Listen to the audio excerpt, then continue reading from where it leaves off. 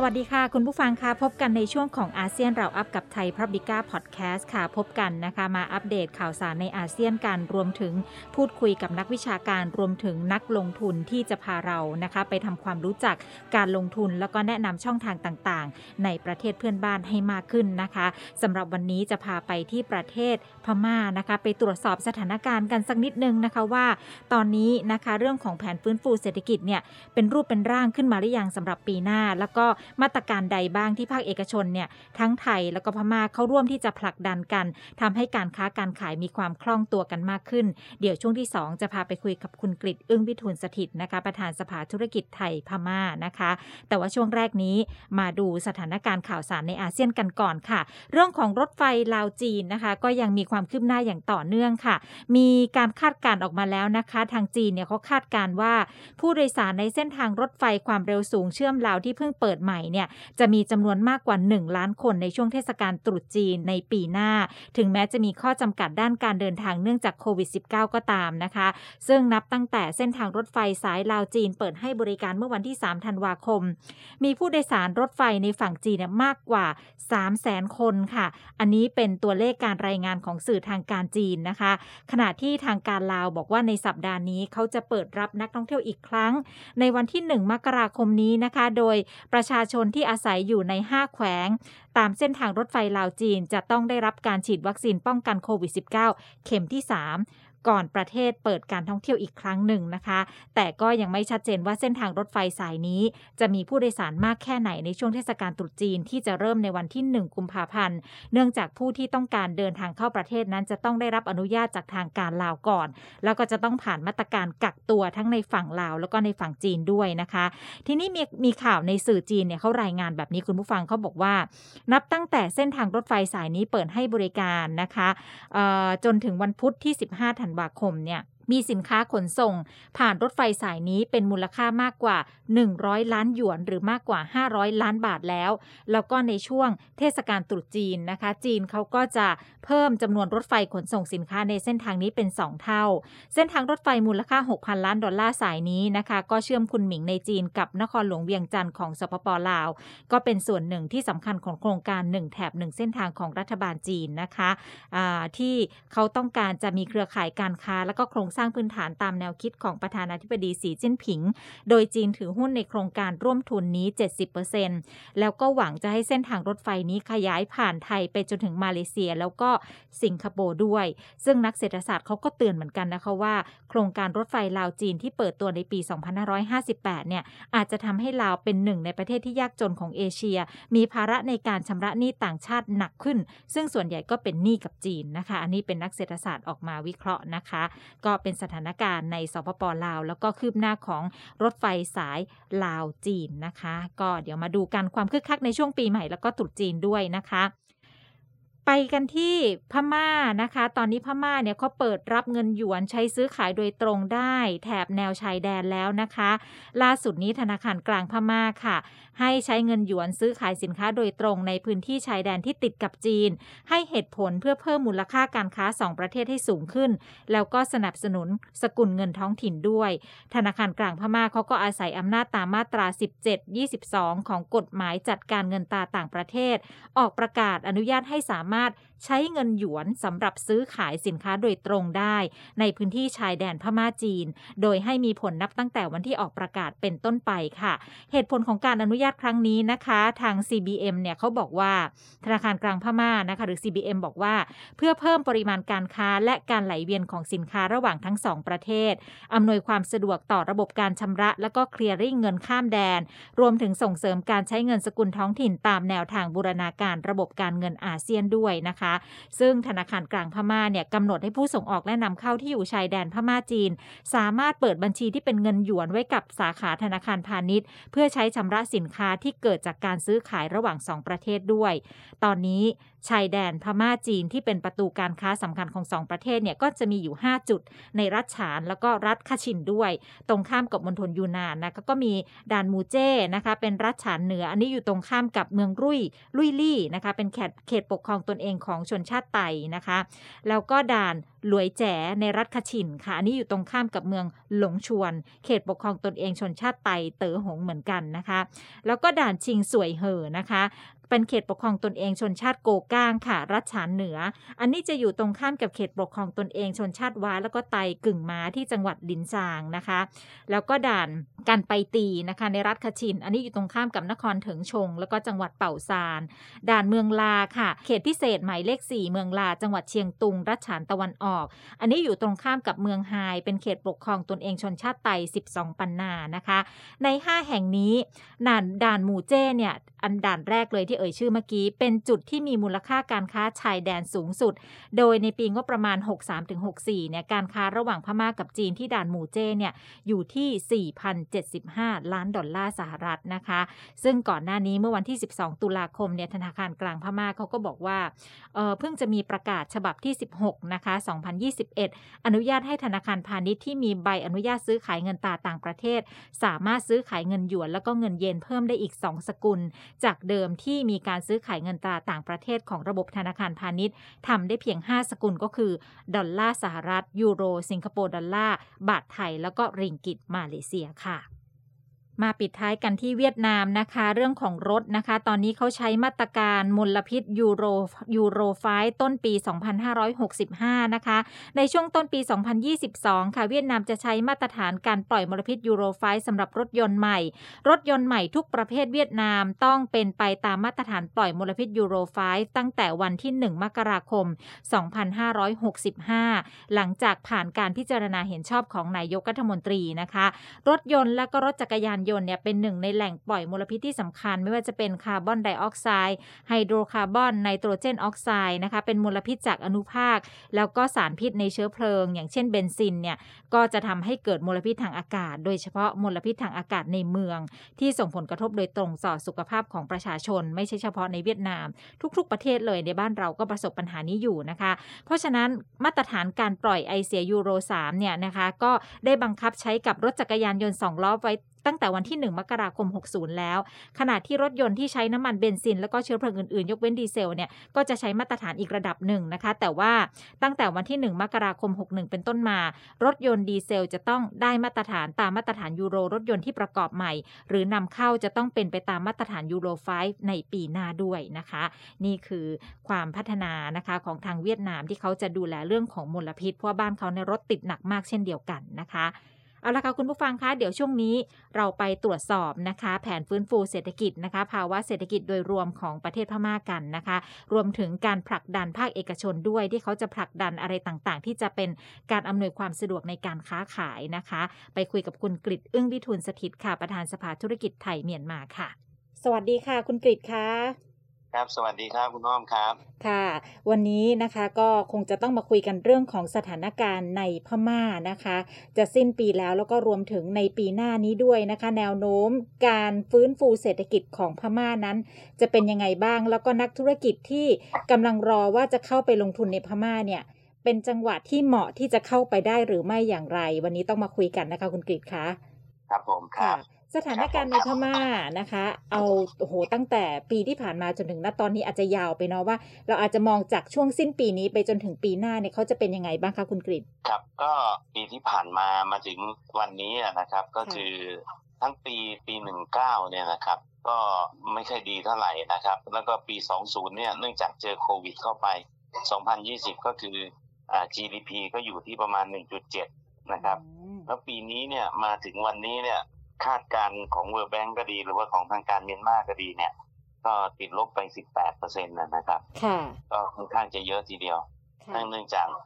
เมียนมาเนี่ยเจอ2สเต็ปก็คือทั้ง1คือเรื่องของโควิด -19 แล้วเรื่องของการเปลี่ยนแปลงการปกครองนะฮะซึ่งก็อย่างที่ทราบนะครับว่าทางการของเมียนมาเองก็ไม่ได้รับการยอมรับจากประชาคมโลกรวมทั้งทางส่วนของประชาชนในประเทศเองก็มีการออกมาเดินขบวนแล้วก็มีปัญหากันมาตลอดนะครับแต่ว่ามาปลายปีเนี่ยเรื่องของความรุนแรงของทางส่วนของผู้ที่ไม่เห็นด้วยกับทาง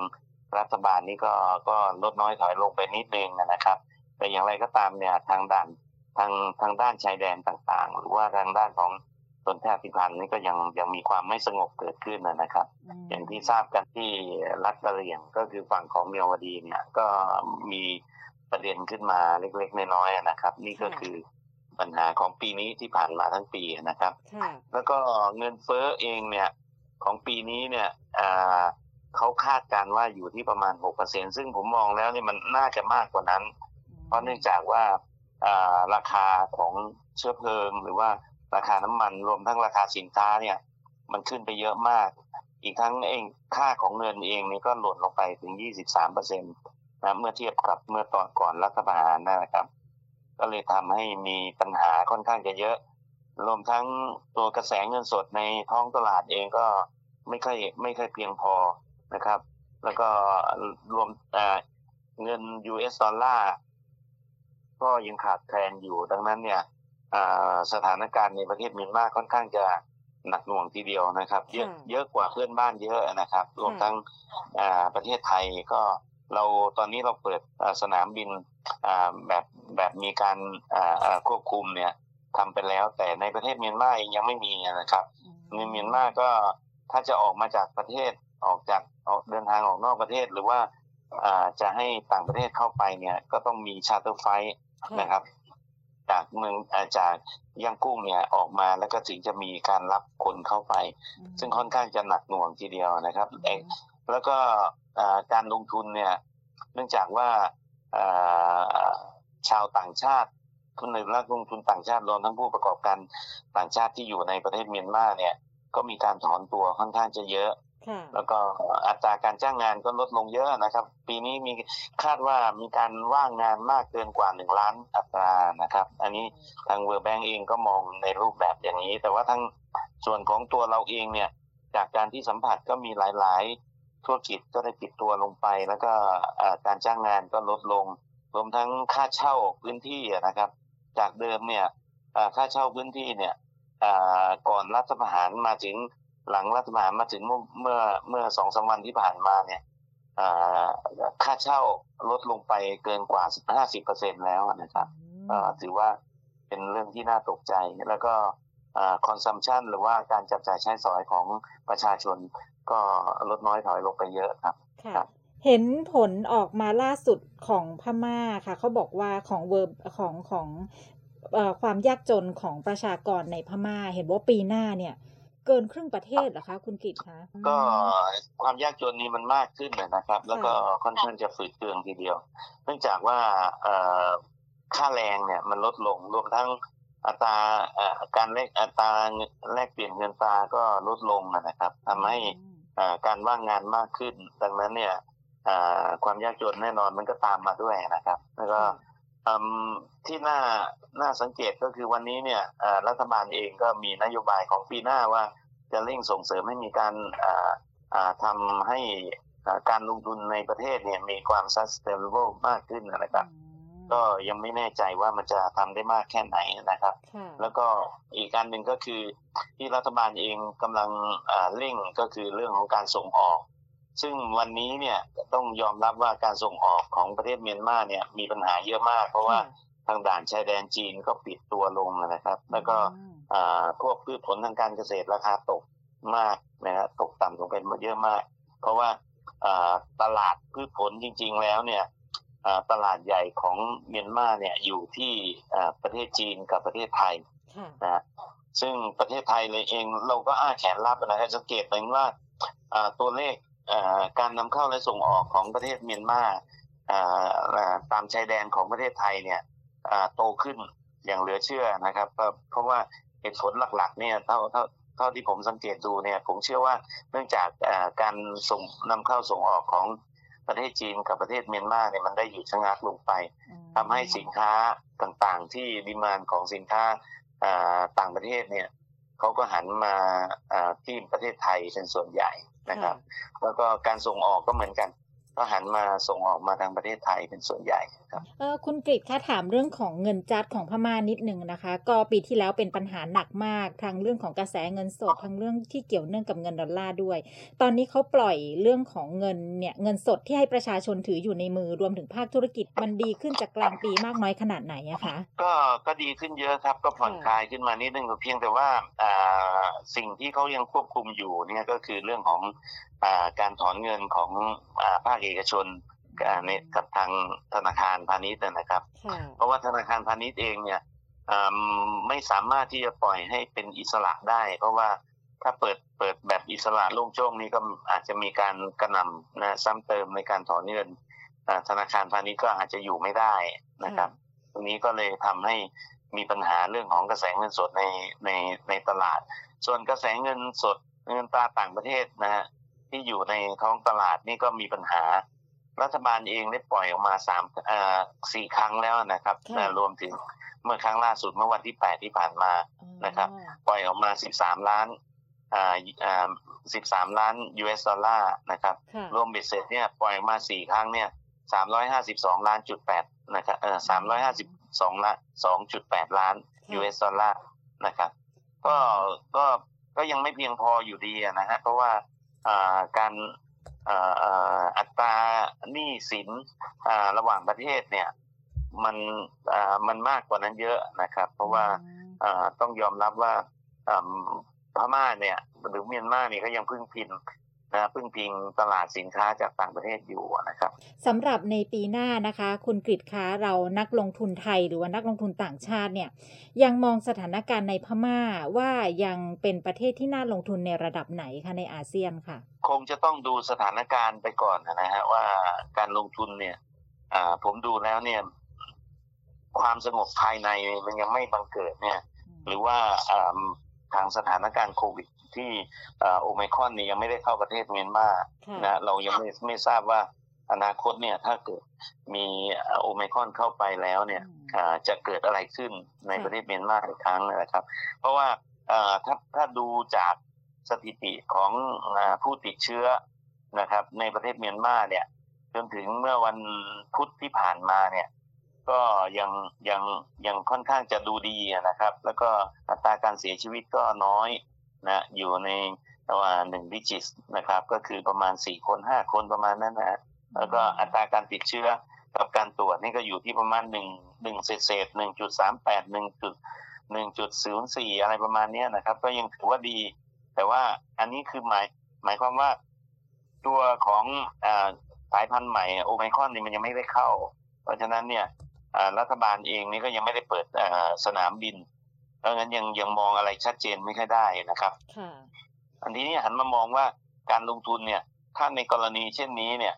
ถ้ารัฐบาลยังไม่เปิดประเทศเนี่ยนักลงทุนหรือว่าผู้ประกอบการก็ไม่สามารถที่จะเข้าไปได้นะครับก็เพราะฉะนั้นเนี่ยก็ยัง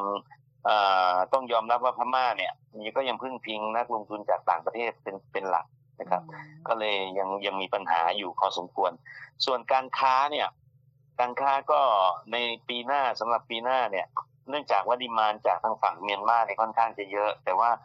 ปัญหาของกระแสเงินสดเนี่ยจะเป็นปัญหาหลักเป็นอุปสรรคหลักในการค้าระหว่างประเทศเพราะฉะนั้นเนี่ยผู้ค้าเก่าที่มีลูกค้าอยู่ในมืออยู่แล้วเนี่ยแล้วมีความมั่นใจว่าทางลูกค้าเนี่ยชำระเงินให้แน่นอนเนี่ยก็ยังสามารถที่จะทำได้แต่ถ้าลูกค้าผู้ค้าใหม่ที่ไม่มีลูกค้าอยู่ในมือเนี่ยก็ต้องคอยเช็คให้ดีนะครับว่าลูกค้าของเรานั้นมีความเชื่อถือได้มากน้อยแค่ไหนนะครับถ้าอันนี้ก็คือเป็นอุปสรรคสำคัญเลยนะครับสำหรับการค้าระหว่างประเทศในอนาคตแต่ถ้าเป็นการนำเข้าสินค้าจากประเทศเมียนมาเนี่ยผมคิดว่ามันไม่น่ามีปัญหาอะไรเพราะว่าเราซื้อเราไม่ได้ขายนะครับเพราะฉะนั้นเนี่ยเราก็สามารถที่จะซื้อสินค้ากับทางประเทศเมียนมาได้อยู่ครับค่ะคุณกฤษคะณเวลานี้เนี่ยพม่าเขาทางรัฐบาลทหารพม่าเขาได้มีการเปิดแผนฟื้นฟูเศรษฐกิจหรือว่ามีมาตรการอะไรสำหรับปีหน้ามาบ้างไหมคะเพื่อที่จะให้นักลงทุนได้มั่นใจอะค่ะตอนนี้ทางทูตพาณิชย์เมียนมาประจำประเทศไทยอูรินเมียวซอเนี่ยก็คุยอยู่กับผมอยู่เป็นประจำนะครับทุกวันก็เราก็มีการประสานงานกันระหว่างทางสถานทูต แล้วก็ทูตพาณิชย์ของประเทศเมียนมาประจำประเทศไทยกับทางสภาธุรกิจไทยเมียนมาอยู่ก็เราก็จะเร่งนะครับในการที่จะอาศัยจังหวะนี้มาทำการฟื้นเรื่องของฟรีเทรดฟรีโซนนะครับเพื่อที่กระตุ้นให้เกิดการค้ากันมากขึ้นนะครับคาดว่าปีหน้านี้ทางสภาถ้าไม่มีอะไรผิดพลาดเนี่ยกลางปีนะครับเราก็สามารถที่จะดำเนินการเรื่องของฟรีโซน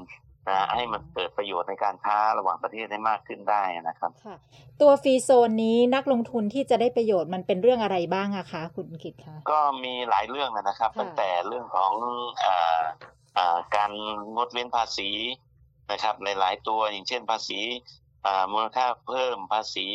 สรรพสามิตนะครับแล้วก็ทั้งสองฝั่งนะครับก็ถ้าทางฝั่งเมียนมาเปิดทางเราเปิดนะฮะสองฝั่งนี้ก็สามารถที่จะทำได้แล้วก็เรื่องของการรีแพ็คกิ้งหรือว่าการไปผลิตภายในฟรีโซนที่ไม่ต้องมีภาษีเข้ามาเกี่ยวข้องนะครับตรงนี้ก็สามารถที่จะทำได้ก็จะได้ส่งเสริมให้การค้าการขายได้มากขึ้นนะครับเพราะว่าเรื่องของภาษีสรรพสามิตหรือว่าภาษีมูลค่าเพิ่มเนี่ยเป็นปัญหากับผู้ประกอบการรายย่อยมาโดยตลอดเพราะว่าการขอคืนภาษีมูลค่าเพิ่มค่อนข้างจะล่าช้าสำหรับทางฝั่งของไทยนะครับสำหรับผู้ประกอบการเพราะฉะนั้นเนี่ยถ้าหากว่าเราสามารถที่จะไม่ต้องไปขอคืนไม่ต้องไปรีฟันภายหลังเนี่ยตรงนั้นเนี่ย 7% ถือว่าเป็นเรื่องใหญ่นะครับก็สามารถที่จะช่วยได้เยอะทีเดียวครับอันนี้ก็คือถ้าเป็นผู้ประกอบการที่อยู่ในฟรีโซนก็จะได้ประโยชน์เรื่องนี้ภาษีมูลค่าเพิ่มที่จะขอคืนด้วยใช่ไหมคะใช่ครับก็คือไม่ต้องเสียค่าภาษีมูลค่าเพิ่มไปก่อนแล้วก็ค่อยไปขอรีฟันทีหลังครับค่ะแล้วตัวฟรีโซนนี้ครอบคลุมในพื้นที่ไหนยังไงบ้างอะคะโอ้เยอะมากครับตอนนี้ประเทศไทยเราเปิดฟรีโซนมาเกือบ20 ปีแล้วก็ยังคนใช้ก็ยังน้อยอยู่นะครับก็คาดว่าปีหน้านี้ผมจะพยายามที่จะเร่งประชาสัมพันธ์เรื่องนี้ให้กับผู้ประกอบการได้รับทราบ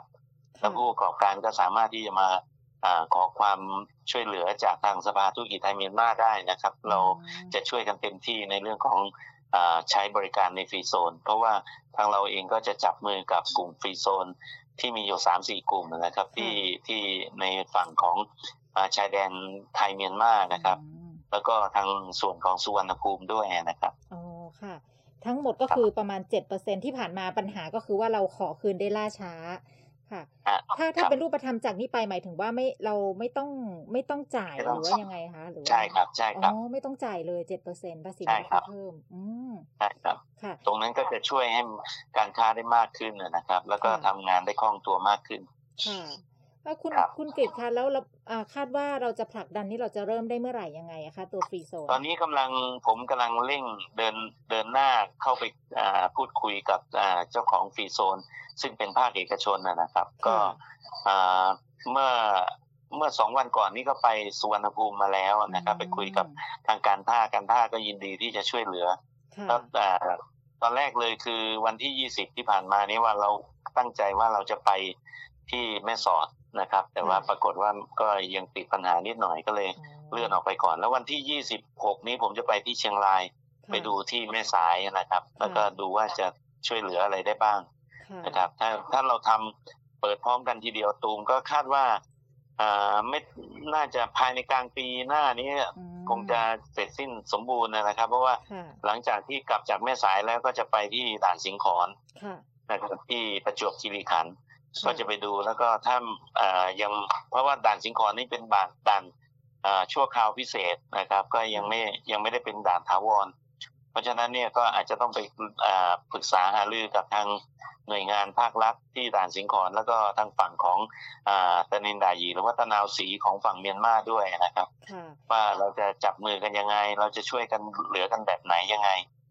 ก็ประสานงานกันดูครับว่าจะทำได้มากน้อยแค่ไหนแล้วทางรัฐบาลเขาโอเคไหมคะเรื่องฟรีโซนนะคะเขาพร้อมฟรีโซน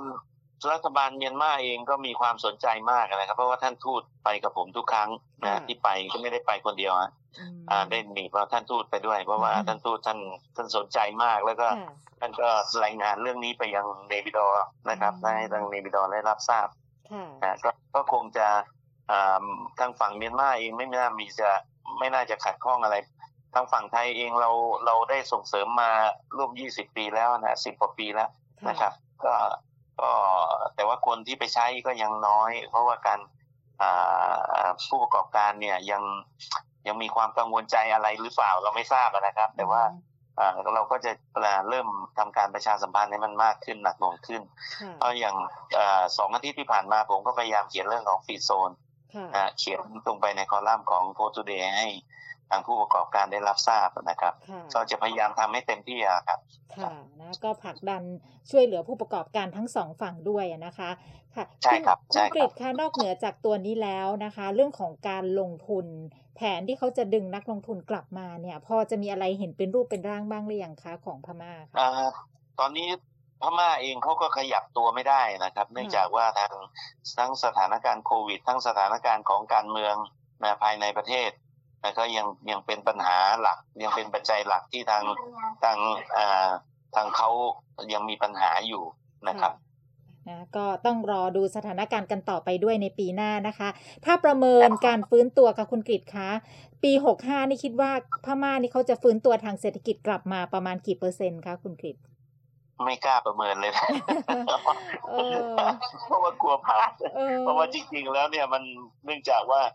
เราไม่รู้ว่าโอไมครอนถ้าเขาเปิดประเทศแล้วโอไมครอนมันจะไปหนักขนาดไหนนะครับอันนี้คือที่สาเหตุสำคัญเลยแล้วก็อีกสาเหตุหนึ่งก็คือเรื่องของPDF ซึ่งก็ไม่ได้ลดน้อยถอยลงเลยนะครับแล้วก็ CDM เองก็มีเยียวกันอยู่ก็รัฐบาลเองก็หนักหน่วงเหลือเกินนะครับอันนี้เราทั้ง3-4 กลุ่มทั้งนุกเองก็อยู่ภายนอกประเทศก็มีปัญหากันเยอะพอสมควรเราไม่ได้โทษใครนะครับเราไม่ได้ไปเข้าข้างฝั่งไหนแต่เพียงแต่ว่าเรามองดูจากสถานการณ์ภายนอกโดยสายตาของคนภายนอกที่อยู่ในประเทศเมียนมาเราก็มีความกังวลใจเป็นอย่างยิ่งนะครับแต่ว่าก็อยากจะเห็นสันติภาพเกิดขึ้นถ้าสันติภาพยังไม่เกิดเนี่ยอะไรมันก็ไม่สามารถที่จะทำได้ทั้งนั้นนะฮะมันก็ยากนะคะแต่ว่าตอนนี้ในฐานะภาคเอกชนที่เราจะผลักดันกันได้ดีที่สุดก็คือเรื่องของฟรีโซนนี่แหละเนาะที่จะเป็นรูปธรรมมากที่สุดในปีหน้านี้นะคะใช่ครับแล้วก็ช่วยกันเต็มที่นะครับแล้วก็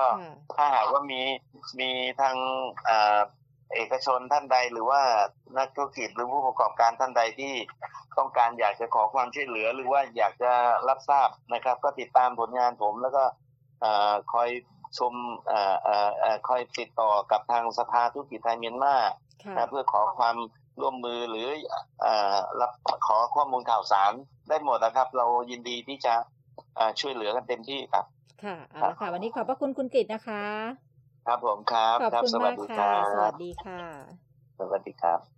ค่ะคุณกฤษอึ้งวิทูลสถิตนะคะประธานสภาธุรกิจไทยเมียนมานะคะก็ให้ข้อมูลกับเราเรื่องของเศรษฐกิจในภาพรวมแล้วก็แผนฟื้นฟูเศรษฐกิจของประเทศพม่าในปีหน้านะคะสิ่งที่ยังน่าเป็นห่วงก็คือเรื่องของกระแสเงินสดอันนี้เป็นอุปสรรคต่อการทำการค้าการขายในพม่าอยู่นะคะส่วนแผนฟื้นฟูเนี่ยนะคะก็ตอนนี้ถ้าเป็นในภาครัฐเนี่ยยังไม่ชัดเจนแต่ว่าในส่วนของเอกชนที่เขาเร่งผลักดันอยู่ก็คือเรื่องของเขตปลอดภาษีหรือว่าฟรีโซนซึ่งคุณกฤษบอกว่ากำลังเดินหน้าอยู่ในภาคเอกชนทั้งไทยแล้วก็พม่าโดยเฉพาะทำการค้าขายกันระหว่างชายแดนนะคะคาดว่าในกลางปี